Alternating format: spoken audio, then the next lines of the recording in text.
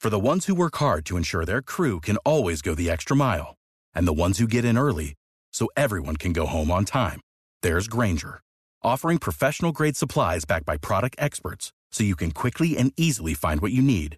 Plus, you can count on access to a committed team ready to go the extra mile for you. Call, click Grainger.com, or just stop by. Grainger, for the ones who get it done.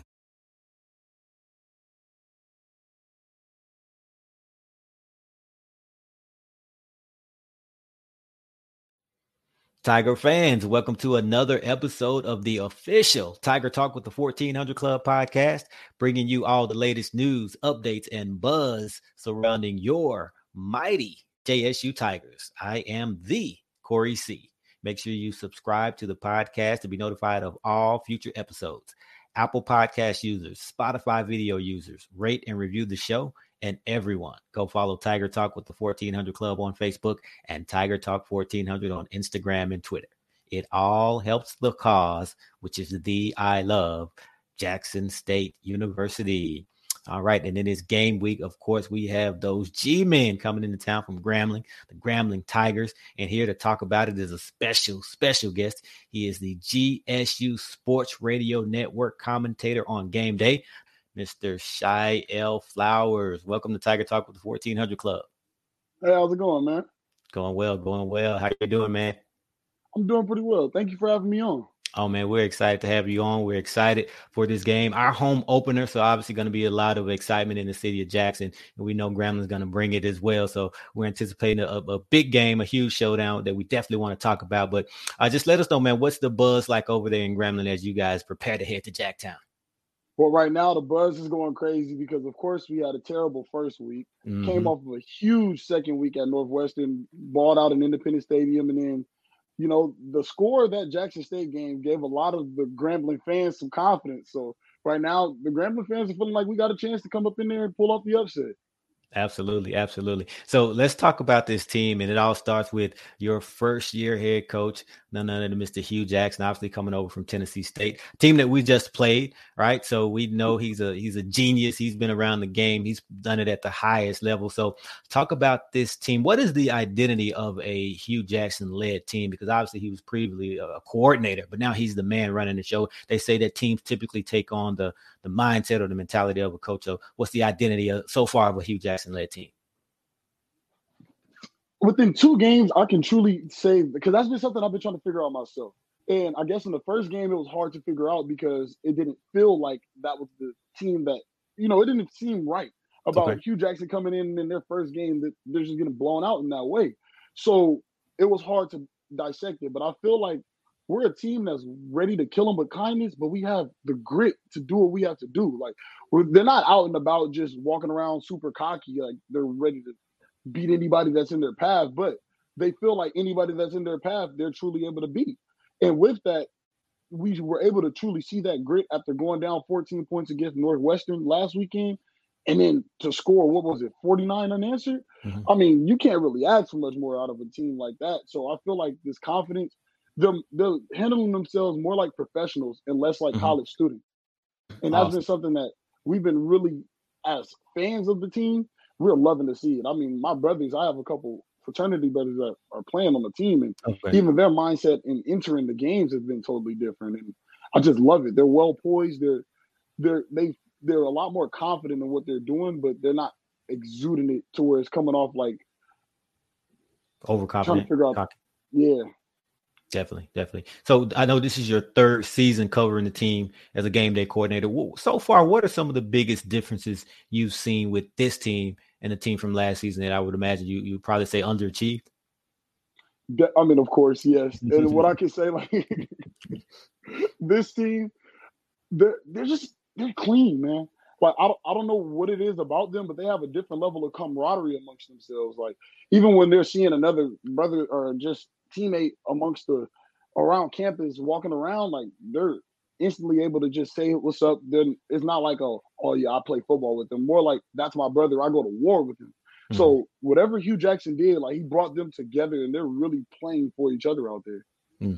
Definitely. And then you talked about the first game, how it didn't go well and how you responded. Definitely rebounded from an unsatisfying performance versus Arkansas State in week 2 versus Northwestern. So what were some of the differences between that big week 1? I'm sorry, the loss in week 1 versus the big win in week 2?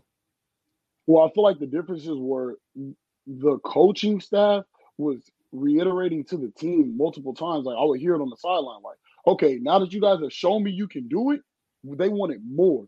And so it seems like the difference within the first week to the second week is they just reiterated that one, the offense works. They just got to run it properly. And on the defensive end, to just continue to go after the ball and not give up. And so within I guess a week's change, you're just seeing a whole different team out there because they're feeling more confident in the work that they're putting in.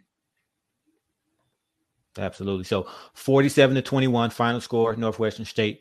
Some explosive plays, man. I mean, a 60-plus yard run, a 80-plus yard TD reception, a 70-plus yard TD reception, a 55-yard fumble return. I think it was another interception or fumble that was returned down to the 2-yard line. So just talk about the explosiveness of the team in those big plays. I mean, is that something that, especially offensively, is that something that you expect this team to be able to continue to do, or was it just right time and they caught the opposition slipping? Well, I feel like when Hugh Jackson came in, we instantly, everyone at Grambling was like, okay, we finally got us an offense again. Because, of course, Hugh Jackson is known to be the quarterback guru for the work that he's put in at USC, even before being the head coach at the Browns. So we immediately were expecting that. And I feel like that was the biggest issue within the Arkansas State game because we're just like, whoa, we didn't even put up points on the board. Like, whoa, there wasn't even over 50 yards passing. Like, what is going on? So what we saw out of Grambling last week against Northwestern, it was like, okay, it's clicking now. And so when you see the big plays from Lyndon Rash, like Lyndon Rash is a guy that we've been needing for the past 2 years, but he was hurt all last season. So to see him back in action, it was a great sight to see. J.R. Waters is an Oregon transfer, so we were instantly expecting the big-time plays for him. So to see the 71-yard bomb, like that was what we wanted. Maurice Washington. We've been hearing about him for forever. Absolutely, yeah. And so to see him, the first time he does it, hurdles over the defender and break for 61 yards, we're like, okay, now it's not a fluke. So now we're just having that confidence as fans to be like, okay, well, yeah, we got this dude. Like, look, they're here now. Look at it. Look what they're doing on the field. So it was definitely, that was what we were expecting, not the week 1. That week 2 performance, that's Grambling offense right there for you. So you're saying week 2, that's the real Grambling. That's the real Grambling. That's the real Grambling. Okay. All right. Good stuff there. The point to 47 points that you scored, and you missed 3 PATs as well. I mean, so you talk about a 50 piece, but that was the most points that Grambling has scored since 2019 versus Texas Southern. Now, I know a couple of offensive coordinators were brought in prior to John Simon. Didn't pan out for various reasons, but just talk about John Simon, what he brings to the table offensively. Well, John Simon has been somebody who's been a key asset to the change in Grambling culture. And when it comes to our offense as well, we were just talking about it because, of course, Grambling is a small community, and I'm pretty sure it's the same over there at Jackson. And so we having barbershop talking about how John Simon has truly been changing the offense around and how things have been clicking. And it's more like he was learning on the fly from week 1 to week 2, but it's seeming like he got it. And, we did bring in a couple other guys. It was Art Browse as well, who was one of the main contenders to get the position. And, of course, a lot of people were feeling like, well, he should have just stuck with Art Browse. But I completely understand the reasoning. And that's why I am glad with the John Simon move because, to me, John Simon is a Grambling man. Like, he understands the area. He understands the players. He connects with the players on a different level.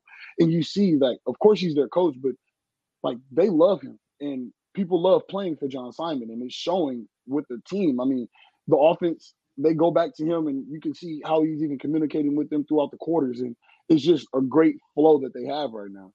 Absolutely. So let's talk about this quarterback. Obviously, Mr. Quaterius Hawkins, 13 for 23, close to 300 yards. A lot of those were big plays, run after the catch, but 3 touchdowns versus Northwestern. So what does he bring to the table? I know that kind of going into the season that quarterback position seemed kind of unsettled. So has he settled in as a guy who could potentially lead the team for the entire season? And what does he bring to the table? Me personally, and when talking to the Grambling fans and even some of the people around radio and stuff, Quaterius Hawkins is the guy, and it seems like he will be our starter throughout the rest of this season.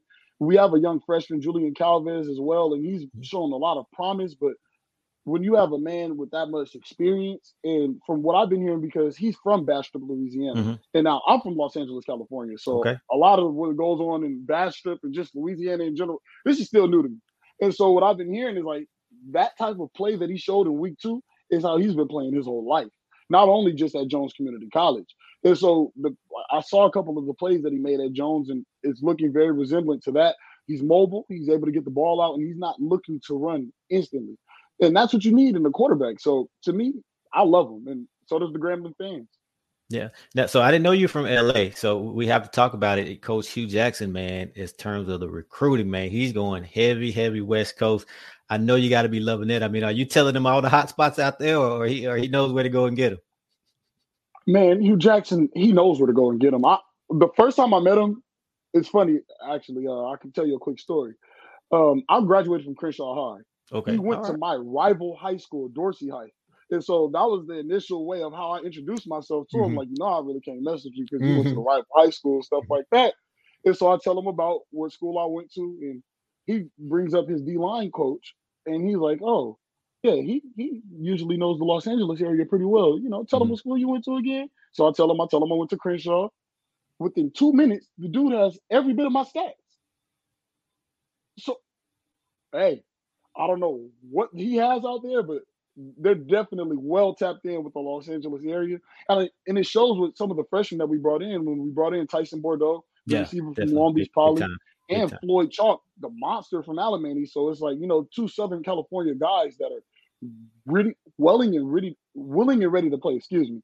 And I mean, it shows when you see the play time that they're getting right now. So, yeah, I don't have to give him anything. He probably has to give me some tips on what I got to do out there in LA.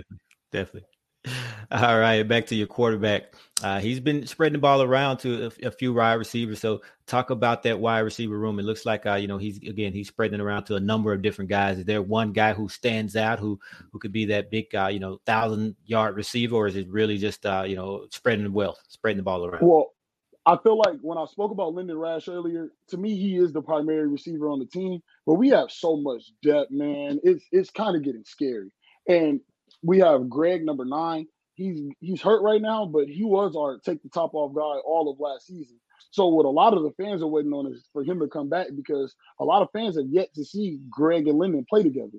So we brought in J.R. Waters as well, and he's been a huge asset to the offense. I mean, he's been that take the top off guy, as you see with the 70-yard bomb that he had in the last game. And so I feel like they're going to be able to spread the love, but we have some serious guys in that receiver core.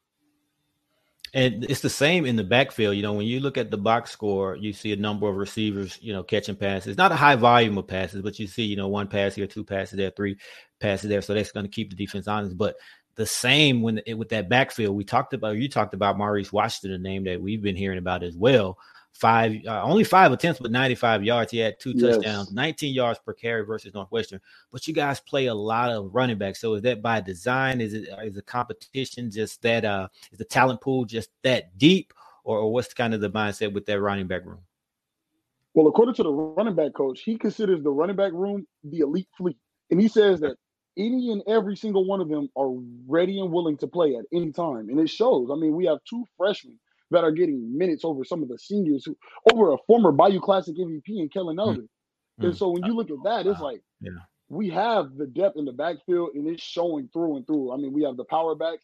C.J. Russell, we didn't see many carries from him because he was hurt the last season, but a lot of people are forgetting this man ran for 2,000 yards in high school, 30 minutes away at Arcadia High. So it's like, we have a plethora of running backs, and I'm loving it all. And I feel like that's the game plan, to just use them all. I mean, whatever one is good for this time, that's what you do. I mean, you see, we let Maurice run free, and then reel it in real quick. Like, so I'm loving the depth that we have in the backfield, and I feel like that's the exact game plan that we're using. So what kind of versatility do you have back there? Do you have a little bit of, the power, the finesse? Do you have some different things you can put different guys you can put out there for the specific scenarios and situations? I definitely feel like that's exactly what it is, because when you look at a running back like Keelan Elder or even Floyd Chalk, those are 2 strong power backs. I mean, the every down backs that you want to give the ball to, or even Kalen Elder on the goal line, that's what you would love to see that.